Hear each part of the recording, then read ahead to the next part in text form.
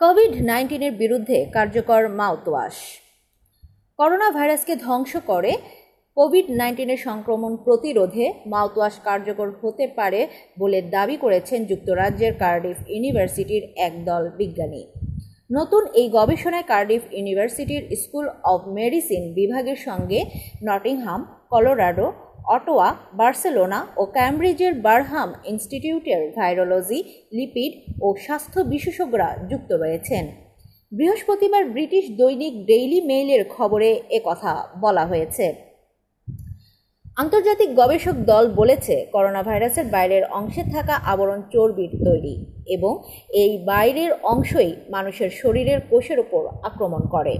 মাউথওয়াশে থাকা উপাদান করোনা ভাইরাসের বাইরের আবরণকে ধ্বংস করতে সক্ষম, আর বাইরের আবরণকে ভেঙে ফেলতে পারলেই ভাইরাসের সংক্রমণ রোধ করা সম্ভব। মাউথওয়াশের উপাদান মুখ ও গলায় ভাইরাসটির প্রতিলিপি তৈরির প্রক্রিয়াকেও বাধাগ্রস্ত করতে সক্ষম।